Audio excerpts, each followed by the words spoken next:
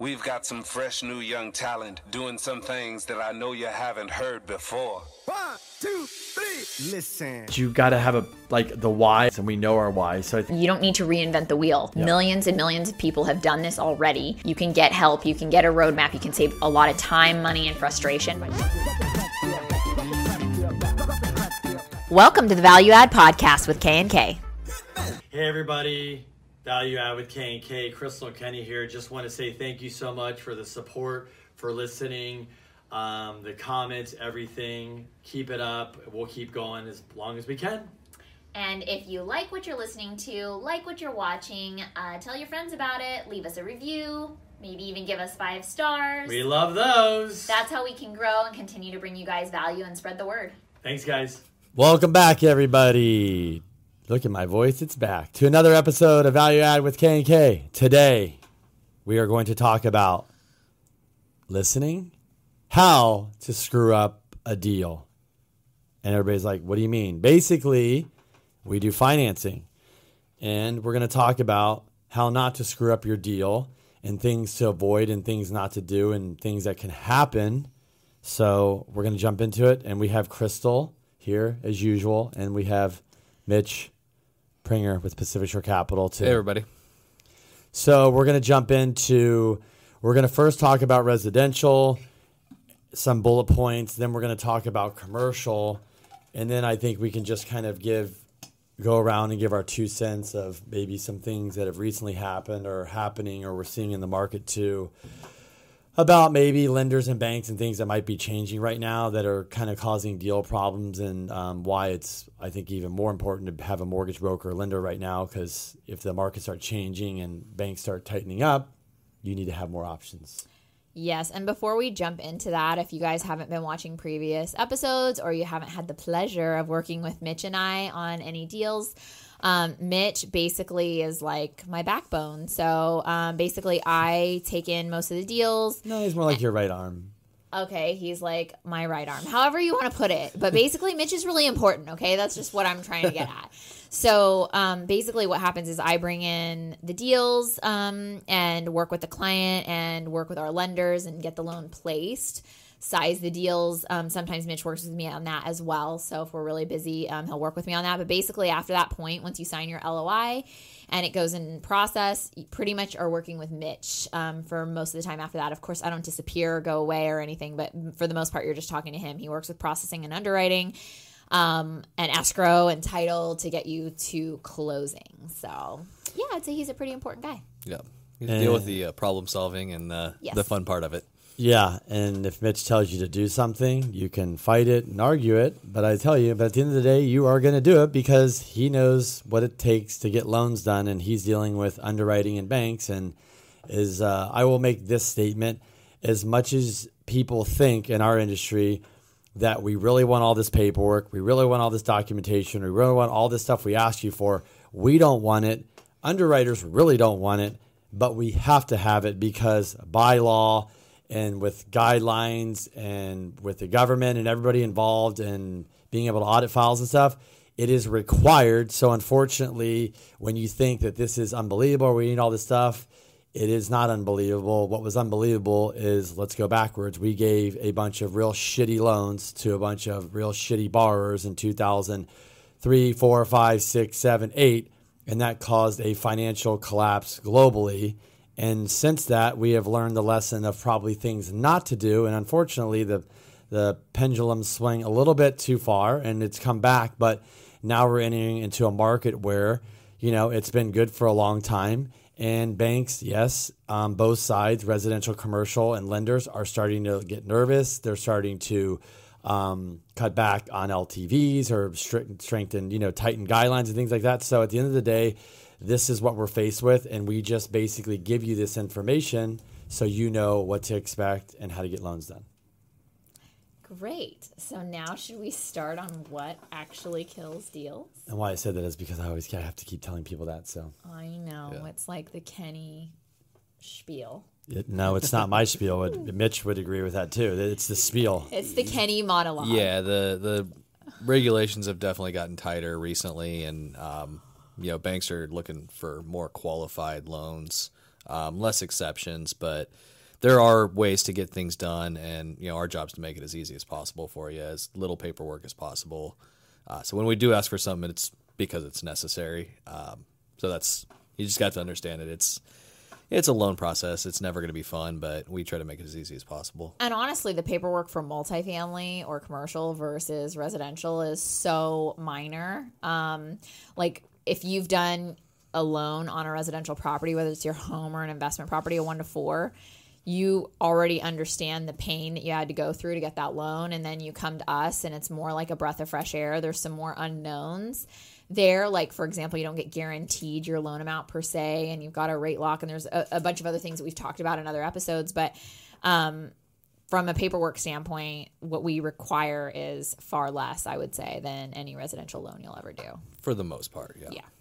So I've got a couple notes here just to remind myself of things that you do not want to do when you're in the middle of a residential loan. And this is the funny part, because I listen to Kenny too, working with his clients, and he'll tell them not to go and do things, and then all of a sudden they come back and they go like, well, we went and looked at cars over the weekend, and I just couldn't walk away from that deal. It was just such a good deal, and so we bought a car, Kenny. I have a new $800 a month payment, and it's like, didn't we just have this conversation? Yeah, but the deal was really good, and we just couldn't. And it's like, now your lender, like, just helping you, like helping a client understand, they see that a freaking place ran your credit, and they're like, what's this? No, they go, do you have any new debt? Yeah.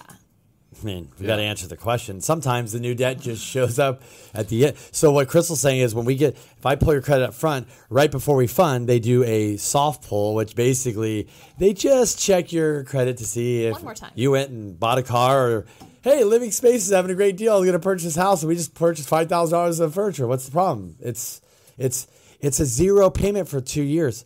We don't use zero payments, folks. We go, what's the payment going to be in 2 years? And that's what we use. We always have to hit you with some payment. So, well, because let's say you're getting a 30-year fixed or a 10-year fixed or a 7-year fixed. That means that 2 years down the road into your 30-year fixed mortgage, you're going to have to pay that debt in. $500, $400, whatever. We have to add it in. So I'm going to jump into a couple of things here. Go quick. Big thing is when you are in the middle of a transaction, or you're going to buy a home, please do not change jobs. As you can see, or talk to your loan officer exactly about the plan. So you can I'm not saying don't, but these are things try to avoid. And some people actually are going to switch jobs. They know they're going to refi or purchase, and they actually do hold off. And they'll even tell some of the new employer, like, hey, I'm doing this and I don't want to make more work. Because if there's a delay, let's say you switch jobs and it's a different career, and you're like, oh, well, I'm taking 2 months off. We would have to wait sometimes for that new job to start in a 30-day pay stub and a letter from there. So then you just kind of shot yourself. So let's just say, for sakes, don't change jobs. The other thing is, do not deposit cash in your bank account. Why not? Here's the deal. If you sell a car to Mitch and he pays you $5,000 cash and you did it correctly and you have all the proper documentation, get a bill of sale, copy of the title transfer. You have to source. But those if deposits. Mitch went to your bachelor party and owes you $5,000 because he racked up a big bill at some club or lost it all at the blackjack table and says, here's $5,000 cash, put in your bank account, that's not really traceable, and that's going to be, it just causes problems, and underwriters hate cash in there. So if you're going to do it, make sure you try. Does it all come back to this money laundering thing too? Is that some of the No, we have to have an explanation for it. Yeah, so that's we'll just help people understand why it's not good to deposit cash to lenders who want to give you loans. Like, they don't want to give loans to money launderers. So if you can't really source it, and let's say you think it's no big deal, and it probably isn't a big deal to a lender, if you can't source it or show any proof to back it up, then it's already fishy. So, yeah.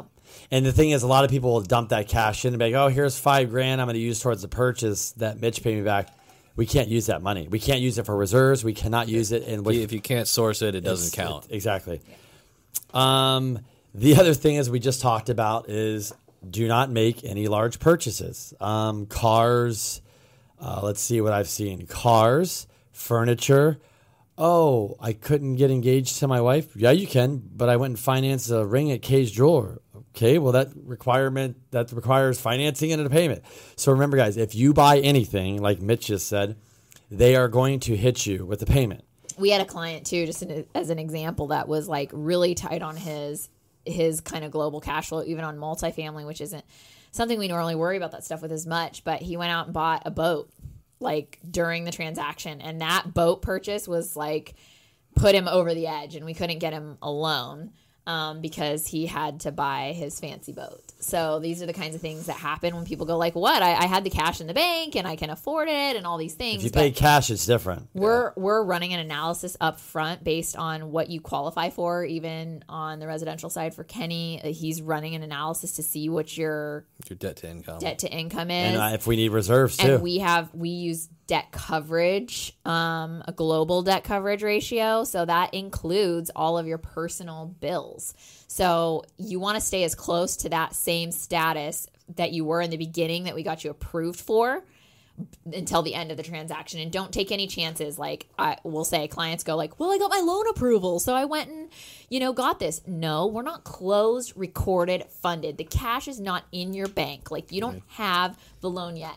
Don't do anything until that happens, until you're funded, recorded, done. Yeah, and along those lines, even minor purchases, open a Kohl's card to get 25% off. That's a pull on your credit. And if you're borderline credit score of, pricing at 720, 740 credit score, and you drop 2 points, that changes your rate, that changes your qualifying. It's not a mortgage. It's as little. It's as little as even a soft a credit pull for a credit card can affect that. So just this was years ago. Be mindful of it. But remember, we had a client who liked a good bargain, and so what she would do is when she went shopping at Macy's or Kohl's or these places, she would open the credit card to get the discount, the 15% off or the 10% off or whatever, and then she would close the card after that. But she ended up getting inquiries. It ended up dinging her score. It brought her score down, and we had a challenge. We ended up getting it closed, but you just don't want to cause those kinds of challenges for your loan. It causes stress for everybody, and what I say to people all the time is I don't think I know a person out there who looks forward to getting loans. So just don't make the transaction any more stressful than it needs to be. So what's the next one? The other one, and honestly, this can be a real problem, is co-signing for other loans. Oof. So let me talk about this. Here's the issue, and I just went through this. If you co-sign for somebody else, with me, we need 12 months payments. It doesn't matter if they live there 12 months. I really couldn't find anybody else to get around it. You're going to get hit with it. So if I go and co-sign for Mitch's house and I know I'm going to buy a home in 6 months, if I can't qualify for my payment and Mitch's payment, I'm in trouble. And as much as you're going to get pissed off, Mitch, this is like we always say is if you're going to do something in the next year, 6 months, and you know you're going to do financing, call us, whoever, take the 5 minutes, because that 5-minute conversation could really change how you do things, how you structure them. If I co-sign a property with Mitch and it's a rental property and it has a rental agreement, that's a different story because I have income. But if Mitch is paying it, lives there, it doesn't matter. Oh, Mitch is paying. It doesn't matter. Maybe I need to do it and he needs to do a rental agreement or something. But that's what I said is most people are screwed, and we only had 6 months of payments. We had a double hit and we barely made it. Yeah, and I mean, I think the biggest thing, like Kenny said, is that if you're thinking that you're going to get financing within the next 6 to 12 months, give us a call, whether it's a residential property or a commercial property, and really just be fully transparent about where you stand now, what you plan to do in the future in the way of financing and credit and all of those things, like anything that affects you financially. I mean, we have clients that have us look at their tax returns before they actually file. I mean, because they want to make sure that they're in a position to get financing every year, but that's called planning ahead. So we have those clients that do that, and then we have the people who come to us at the 11th hour and file their tax returns without saying anything or doing these things without telling you, and then they end up in a position where they either take a crappier deal or they can't even get financing at all. So these are the kinds of things that you want to plan out up front. Like any sort of financial decision that you make, you just have to get in the habit of knowing that this is a plan, not I did reaction. This on a whim. Yeah. So yeah. The other thing is to remember when you co-sign for somebody, Nobody really thinks of this, but in the financial crash, that other person was not able to make that payment, or their house was underwater, or they couldn't rent out to cover, you're liable for that. And you just can't get your name off. So if you get dinged, if they miss a payment, it's dinging your score just like theirs. We've seen people co-sign, and it's not pretty. Honestly, somebody misses a payment. I'm not talking just mortgages. I'm talking cars, student loans, things like this. They could have a medical emergency, anything. So if you're co-signing with somebody, my rule for anybody is make sure that you have evidence they make the payment every month, and make sure that you've notified the car, the student loan, the house payment. Here's my email, here's my phone number, that if they don't make the payment after this time, you call me, and you better hopefully be in a position where you can make it, or you will get dinged. I mean, co-signing in general, I know this is a whole new topic, but I'm like, co-signing I think is a scary thing, because for one, it causes undue stress on you when that person can't make the payment. So the agreement that Kenny and I have made, and this is probably why we haven't co-signed for anybody on anything, is like, I have to be okay to pick up and make that payment if that person can't make it. And I can't, bitch and complain about it, because it was my decision to co-sign, and I'm going to have to eat it. So for that reason, anytime it's come up to us, we just haven't done it, because we don't want to be in that position. I personally don't think, in my mind, I'm like, I can't be mad at the person that I co-signed for, because I signed up for this. So if you don't want to be in a position Sure, though, to be right? pissed off about that, if you can't cover the payment, you should never. Never co-sign, yeah. And like Mitch always says, it's the saying is what did Mitch? It's like my folks said. It said, don't lend money to friends or family. Like, consider it a gift. If you get paid back, great. If not, don't let it ruin your relationship. that has always been our philosophy. It's words to live by. We're in lending, and we see it and hear it all, because we got to hear about what happened to this and that. And trust me, it's partnerships, relationships, all kinds of every stuff. story you think that will never happen, we've seen it happen. Borrowed money or co-signing, yeah. The other thing I got here is if you're going to go in the middle of a transaction, or you're doing something, if you're in the middle, whether it's commercial, residential, that's not the time to start changing bank accounts and changing banks. Just wait till you either do it before the transaction, get everything over after. The reason why, even if you do it before, is we would have to see proof that the money went from this bank to this bank. So you can do it before, but it's extra paperwork that we're gonna just like Mitch says. If something goes in, they have to trace it. They got to track it. It's the same as if you wire money from B of A to Chase and you change it. It's all got to be traceable. And again, loans are not a fun activity. No. They're not. They cause stress for a lot of people. It's not a fun part of any business is getting loans. So just don't make it any more stressful than it already is, or any more difficult than it already is. Because believe me, especially with residential underwriting, sometimes I see the conditions that come back for Kenny's deals, and I'm like, thank God I don't do residential, because this is crazy. So yeah, I mean, if you like paperwork and you want to send us 37 more pages than we need, go for it. But if you want it to be nice and smooth, just avoid making significant changes. A couple more. We're saying don't close any credit accounts. So what a lot of people do is they've had a credit card for 5 years, 10 years, 20 years, and they'll do a refi. They'll pay it off. Like, I'm going to close my credit card every year. Whoa, wait a minute. You have 20 years of credit history, 5 years, 10 years. Or they're like, I'm going to cancel this card and go get this one where it's zero APR, no payments or whatever. Guys, that's your credit. That's your history. So when you close stuff or get rid of stuff, like Crystal said, the person that gets the card and, gets it and cancel and this, to save money. Look, at the end of the day, you're not doing yourself any favor with credit. Like, you're just dinging your score, and it's going to it doesn't help you. You know? The caveat to that is if it's a credit card that's got a high annual fee and you're not using it, that look at how long the history is on there. If it, there are some circumstances where it makes sense, but and maybe the vast majority, if you've had it for 20 years. You can afford that annual premium. Just keep it open. Leave it at a zero balance. Or call them and try to negotiate it off. Say, I've been here 20 years. A lot of times you make a call, they'll just adjust it or whatever. Yeah, I think I have my first credit card that I ever got. It was like a student Visa card with Bank of America. And I still have it. I really don't use it that often. But I still have it because it helps my score. I've had it for, I don't know, at least 20 years now. Credit. It's been at least 20 years. So it's one of those things that it's not really a card I use. It's not really something I need, but I keep it and I use it once in a while because I know it's giving me that history, that 20 years. history. So I do use it occasionally on that basis, because the other thing is if you have credit cards that you don't use, sometimes they just close them for not due to non-use. So you want to use them every now and then to help your credit out as well. So again, it just comes down to everything with when it comes to any sort of like financial anything, when it comes to your credit, getting loans, credit cards, any of that stuff, you just need to stop and think for a minute about the overall effect that it's going to have. It's not just opening or closing that credit card. It's how is this going to affect my credit? How would this affect financing if I'm looking for financing? Those are the kinds of things. And if you don't know the answer to that question, or you're even slightly unsure, then call us, because we can have a quick conversation with you about your scenario and let you know whether or not this is going to affect your score and how you should think about it before making a decision. Yeah, protect your credit like it's a bag of gold, because it's as good as gold.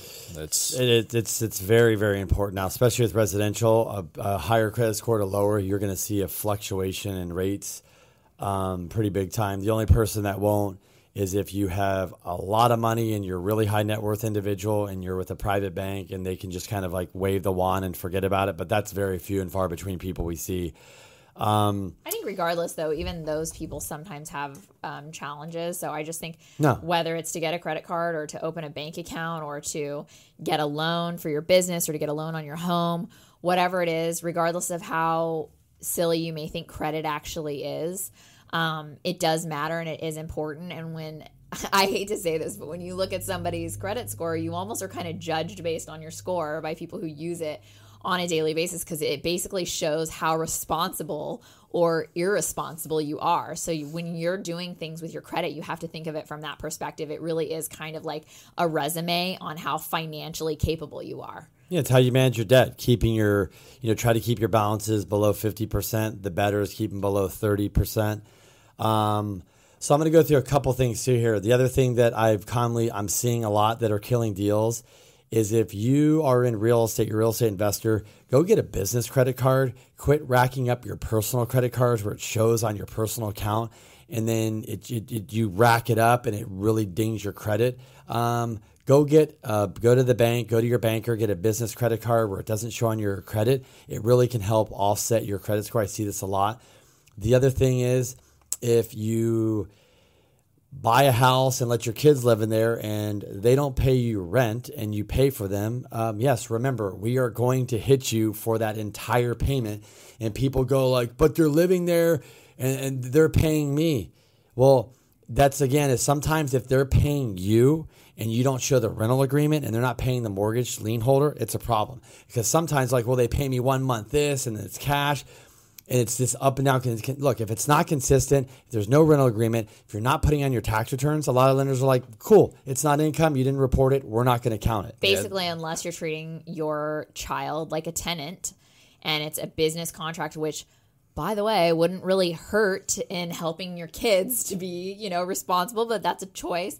So you've got to treat them as a tenant. And if you're allowing things to slip or slide, then that can really hurt you, because in underwriting, we're always looking for consistency. There's ways to do that the right way, too. So if you're going to have your kids live in a house and they're going to pay you sometimes, they're not going to pay some, open an account in their name. Have the mortgage paid out of that. If you have to deposit money in that, great. But then you can show that liability is their responsibility. There you go.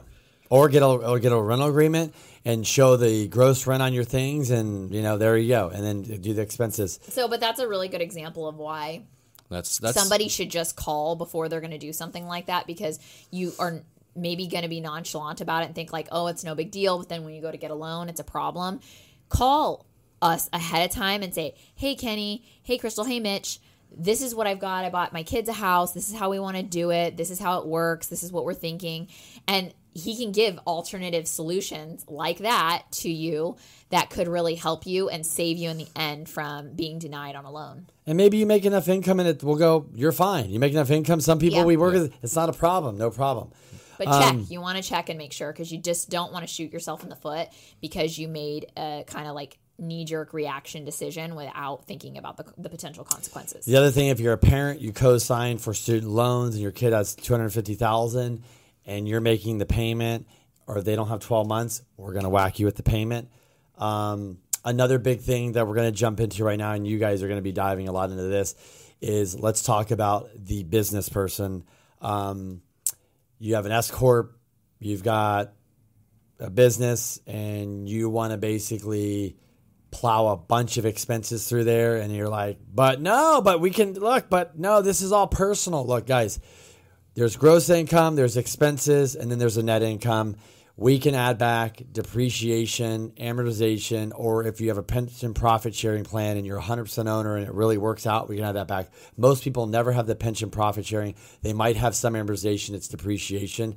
Yes, you might have a W-2 income on top, but you got to remember, if you're writing off all this personal stuff and you go, no, but it's this and that. Underwriters don't do no, this or that on business income. I look right off the net income. I can add back that. That's it. So basically what you're saying is they're going to get double hit. So for example, if they pay their car payment through their business, or they pay even personal credit card payments through business. Nope. They won't get double hit. The things on your credit, if I have 12 months checks, I'm talking about where people are writing off, I went to travel or I remodeled this or did that. So it can hurt you because you're writing off everything in your business. Your business isn't looking as profitable because you really are writing off like personal expenses, not necessarily on meals, credit. entertainment, travel, like clothes, whatever it is. Look, I get it. Meals, entertainment also gets doubled when we hit it because you can only write off 50%. Exactly. So whatever that number is, we double it. Take that off of the adjusted gross too. So what I'm telling you is a lot of people, I get it. You have your business, you want to go lean and mean, you want to get that number down. That's great. But when it comes to qualifying for a loan, if it's not in your credit report, so if it's a liability, a business line of credit, a car, credit card, you have 12 months canceled checks, we can omit the payments. But if it's other stuff like Mitch said, food, entertainment, travel, and all this stuff, there's no like, it doesn't matter. Oh, well, that was this, and it doesn't matter. It is what it is. And another thing on that too, because I feel like one of the things we're seeing a lot with clients is they do silly things because they think that they need to in order to save money on taxes. Mm-hmm. So my biggest piece of advice is to call your CPA before you're thinking of doing these things, because a lot of times when you think you need to write off these expenses, there might be another way that you can minimize your tax legally without basically making your income look a lot lower because you're writing off personal expenses. So if you own a corporation or you own real estate, you're a real estate investor, you don't necessarily need to be writing off all those things. There's a potential that you could actually claim all of this income and not pay tax. You could. So these are the kinds of things that you need to have discussions with your CPA about. And if maybe you don't have the right CPA, you need to get connected to the kind of person who specializes in, a specific business that you own or specializes in working with real estate investors, because that was one of the biggest lessons that we've even learned this year, is that if you have the right CPA, they can guide you to pay minimal to no tax, for us at least as real estate investors. And we don't have to go through all of these. It just depends on what it is. Yeah. We don't have to try and like nickel and dime our business and write off personal expenses, because we already have vehicles and tools that we can legally use to not pay tax or to minimize our tax. Yep. So that's just a conversation, because I see clients do this all the time. And you see it as well, where they're maybe not claiming all their income somehow, or they're writing off too many expenses.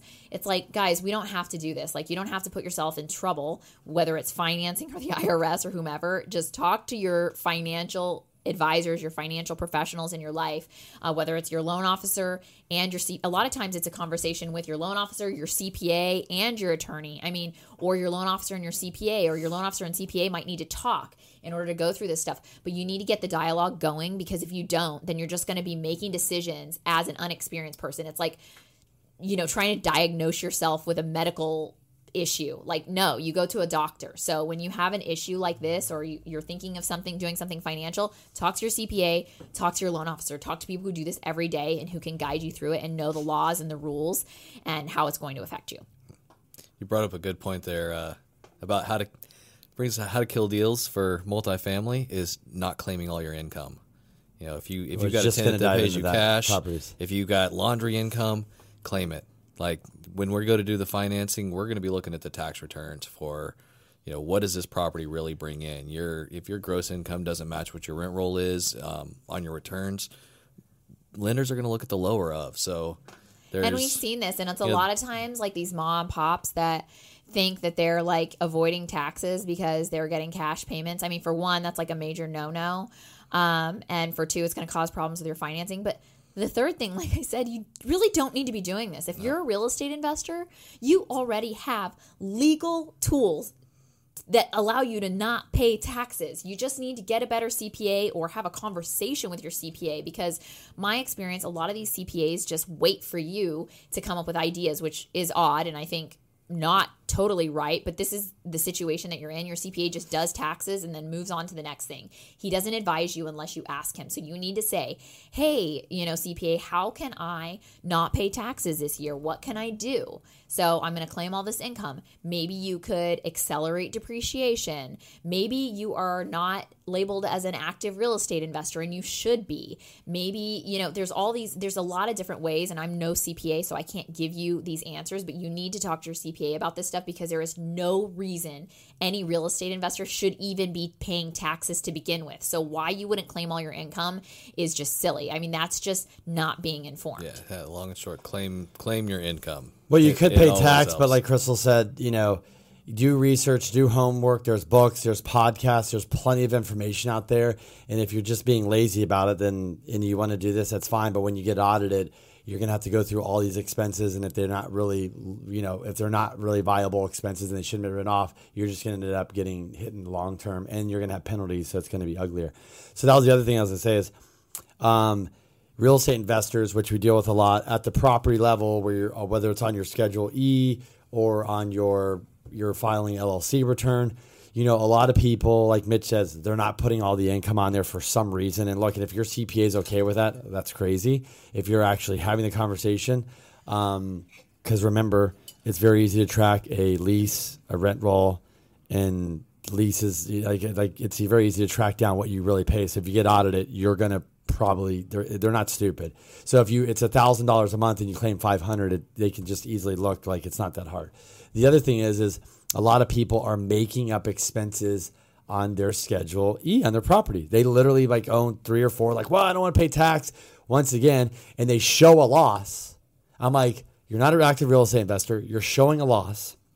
You get no benefit from it because you can't use it, but now you can't qualify our loan. So you listen to your CPA who doesn't do loans, and now you can't qualify our home, and now you're pissed off at the world because you didn't get it. First of all, if you showed 0, there's no gain, there's no loss. So last time I checked on 0 income, you pay 0 tax, right? Yeah. So if you have a loss because you made up some stuff because it never existed, you never paid, you just shot yourself. So we see this all the time, guys. Here's the thing is, people literally they'll put the same loss on every property. Repairs are the same. Really? You had the $5,900 on every property? Well, that's interesting. So our point is, if you have losses and they're actually viable losses and you have them, and you're like, man, this is going to really hurt me, that's where you call us. That's where you call your CPA and go, hey, is there a way I can amortize this, depreciate it? Mitch and Crystal, a lot of times with their stuff, you can actually add back because it's a one-time loss. With me, it's tougher. But that's why you can move in other places, or you could do different things about it. So, and again, that's another reason why you have a conversation with your CPA and us, because your CPA is trying to help you out with taxes. We're trying to help you out with financing. These are 2 different goals that you need to accomplish. So you need to find the right balance between what to claim on your taxes and what you can write off and what you shouldn't, in order to achieve both. And also how you label it on your tax return too, because if, depending on where you're putting it, you have the statement column where it lists out expenses. You could list out one time this, be very detailed. So an underwriter sees it's easier for us than having to dive in to wonder what the heck this is. But once again, guys, when you're trying to get loans and you have all this stuff, it's great when you pay no tax and all this. But when it comes to getting loans and you can't qualify, and you could have just made $5,000 or $10,000 more, and it would have been literally, you would still would have had 0 tax consequence because of other stuff. Now you're screwed, and you have to wait till the next year, and you're not going to probably amend your tax returns, because that's another red flag too. So kind of from my standpoint, we went through a lot of things that kill deals and things like that. And obviously, there could be the bad credit or, delinquency on your credit report, which could be both for us, or bankruptcies or foreclosures. But when it comes to financials and income and documentation, that's a big stuff we're really seeing, which a lot of people aren't paying attention to. So when you file your returns, you should be reviewing them. If you think you're going to do any financing in the next year of that tax season, or even the next year, because we're going to look at 2 years possibly, you should really have a conversation, like Crystal said, with your lender, with your CPA. make sure we're on the same page. And then that way, when you go to get a loan, you're not stressed about it. And look, I guarantee you a lot of times you could still end up at the same tax benefit, but doing a little bit more legwork and talking to the right people. Definitely. I mean, I think it really all comes down to planning. So it's just one of those things that I think as we get older, I've gotten in the habit of planning everything.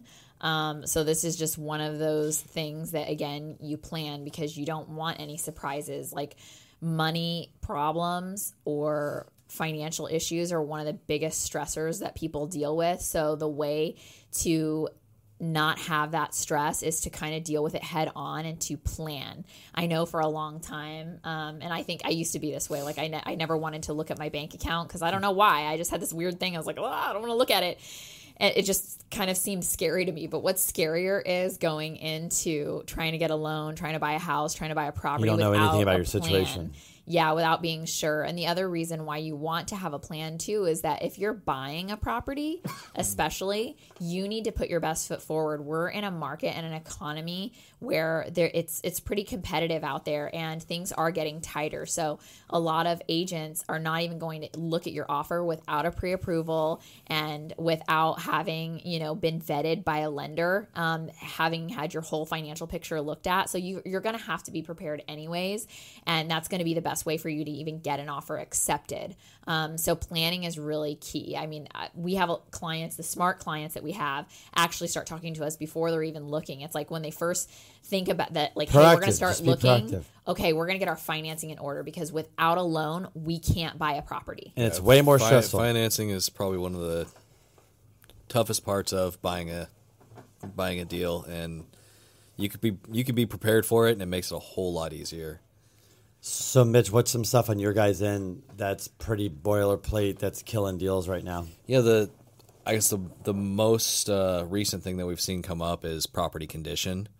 Not necessarily even property condition, but like curb appeal. Like you drive by and there's trash out front, there's graffiti on it, there's loose boards, there's little minor stuff that you could take care of pretty easily. That the lender, the underwriter drives by, they see that, they're like, yeah, he's not taking care of his property. It's not really an asset we want on the books. So and that's one thing that we've seen that's fairly recent. They're getting a little more picky on the type of assets that they're lending to. Now that means though that we're trying to get you the best financing out there. It doesn't mean that we can't take you to some other subpar lender and get you a higher rate that doesn't really care about this stuff.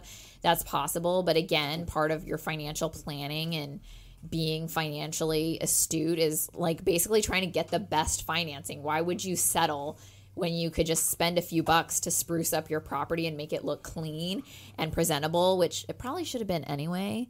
But if you can spend a little bit of time doing that in order to make it look nice. And honestly, we recently had a situation where Mitch walked the property with a client and said, hey, before the appraiser comes out, we need these things done. And he said, oh, yeah. Like, I'll get it done.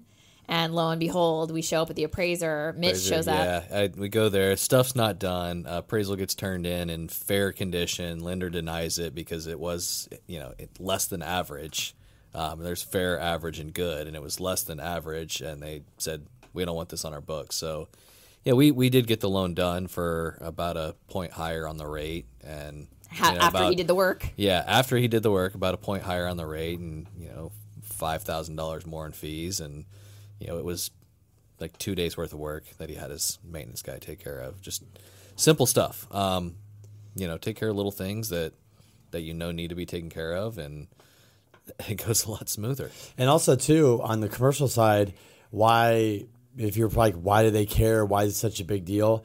Is because in a down market, banks go back to what happened in the last down market. But we all know in a down market, if you have a dilapidated building or whatever, and competition of rent gets tougher or rents go down, like people are looking around, or people are moving from A to B or B to C buildings, like they're not going to be looking at yours first. They're going to be looking at somebody else in a B area that has the nicer fix up. So your property could suffer more from value wise and rent wise. And so lenders do know that. Like they're not. Yeah.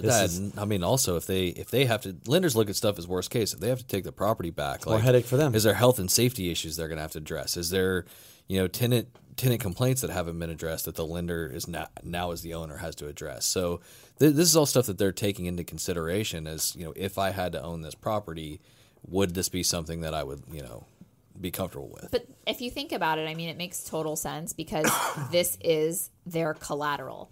Who wants to have shitty collateral? Like nobody wants a crappy looking property.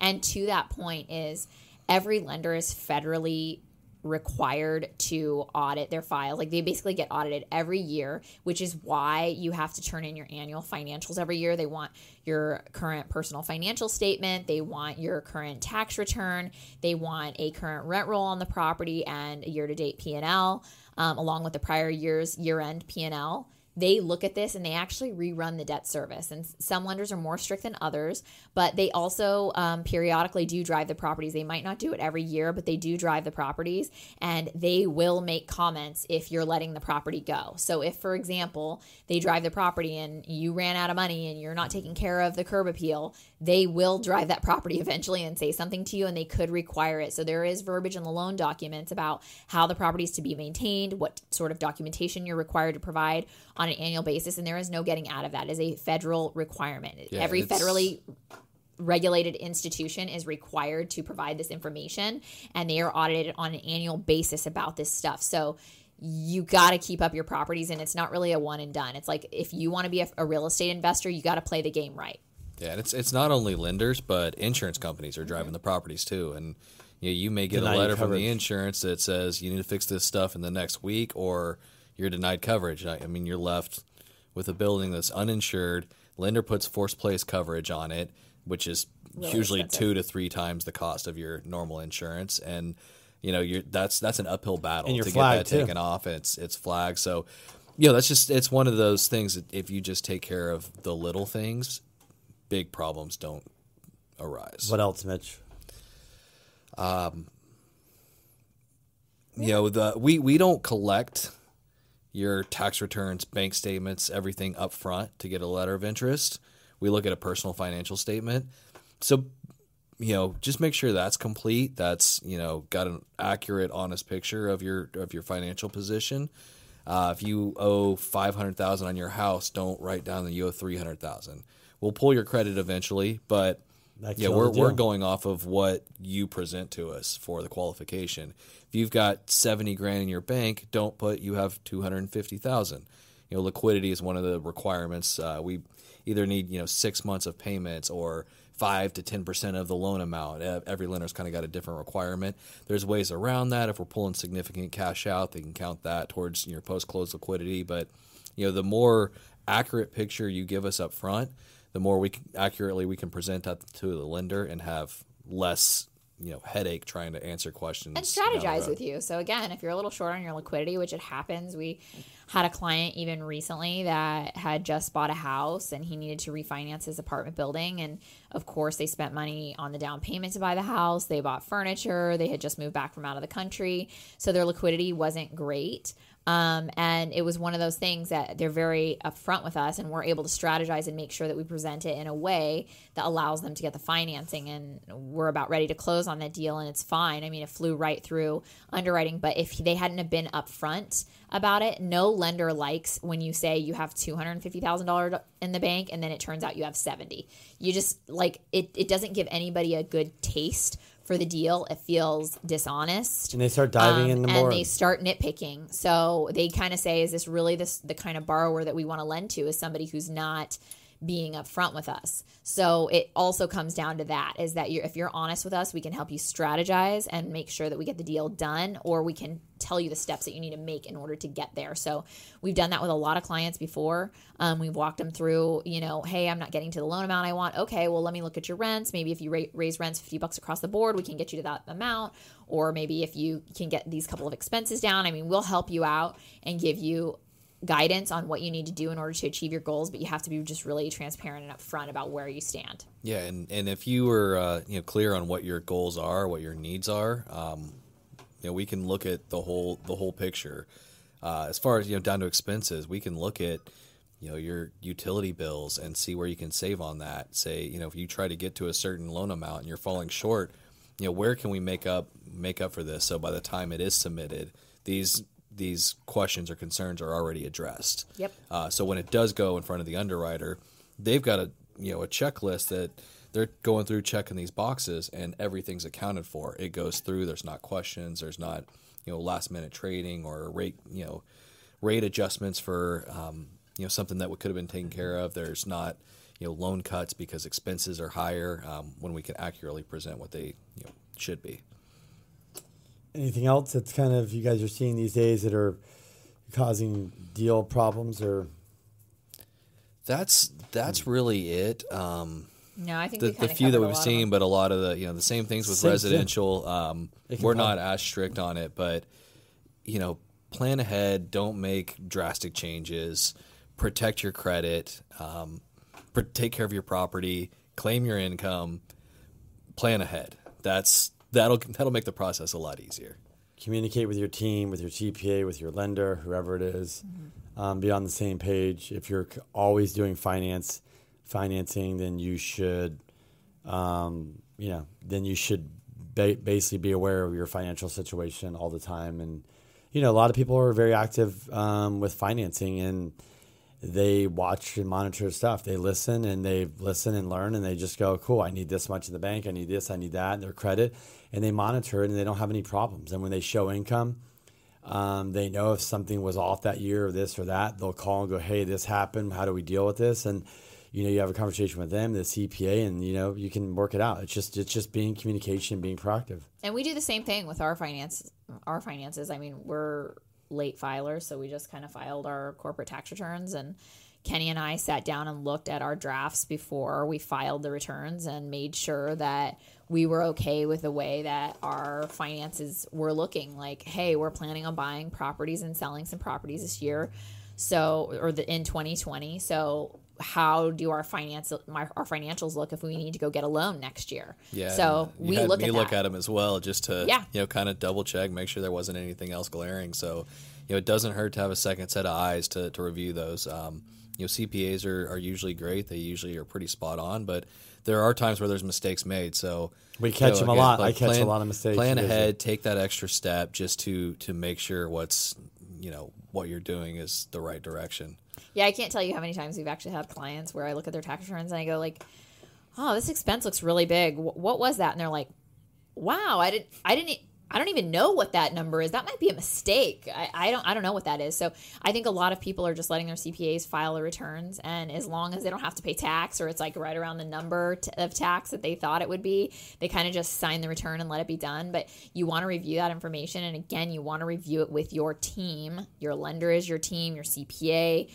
You basically want to review that with people and make sure that you're going to be okay and you're going to be able to get financing in the coming year or months. Yeah, so. We're all human. I mean, it's easy to make mistakes. The 6 and 9 are right next to each other on the keyboard. So, yep. Your $60,000 expense can be $90,000 real quick on an accident. So happens all the time. That's one of the things. Just the extra set of eyes helps a lot. Look at your property, see how you can lower your expenses without, big write-offs. You increase your income enough that be happy to pay taxes because you're making enough money. So, yeah, or like I said, if you're a real estate investor, there's plenty of ways that you can legally avoid paying taxes. Yeah. So to wrap up, monitor, pay your bills on time. Credit's important. Income, claim your income. Expenses, you can have them. Make sure that you're not adding extra expenses, or if you're going to get financing, make sure you understand that if you have a huge expense that you realize that could basically put you out of the ballpark of getting a loan, or maybe not, depending on how we would look at it. And the other thing is just, I would say, make sure you have people on your team like us you can call and get get feedback quickly to make sure that you put yourself in, a winning position when it comes to buying real estate or refinancing or whatever you do. Because if you do buy real estate and you're in it full time and you're not financeable, that's kind of like having a business where basically it's not open and it's a retail store and you're just not open for business and can't get customers. Because if you can't be financeable and you need to be, it can cause a lot of problems. Yep. Well said. Yeah. So yeah, plan ahead. I think that's the takeaway. Plan ahead. Don't shoot yourself in the foot. There's ways to make stuff work. Well, thanks guys so much for listening in on this podcast. And as one of our listeners recommended today, if you guys want to talk to us about anything that we've discussed today, or if you listen to another podcast or something just popped in your mind out of this conversation that you just heard with us, then you can always reach out to us directly. The best way to reach me, it's probably easier to just go to my website and click the contact me form because my name is not the easiest. So if you just go to pacificshorecapital.com, you can get to Mitch or I. You can always call me direct at 858-344-1146. And Kenny, if they want to reach you, how would they get in touch? You could type my name into Google, Kenny Simpson San Diego. I'm sure I'd pop up. If not, 619-302-2020. Call me, text me. And we have been getting a lot of people reach out with the podcast and through Instagram and all my crazy videos that Monty helps me put out.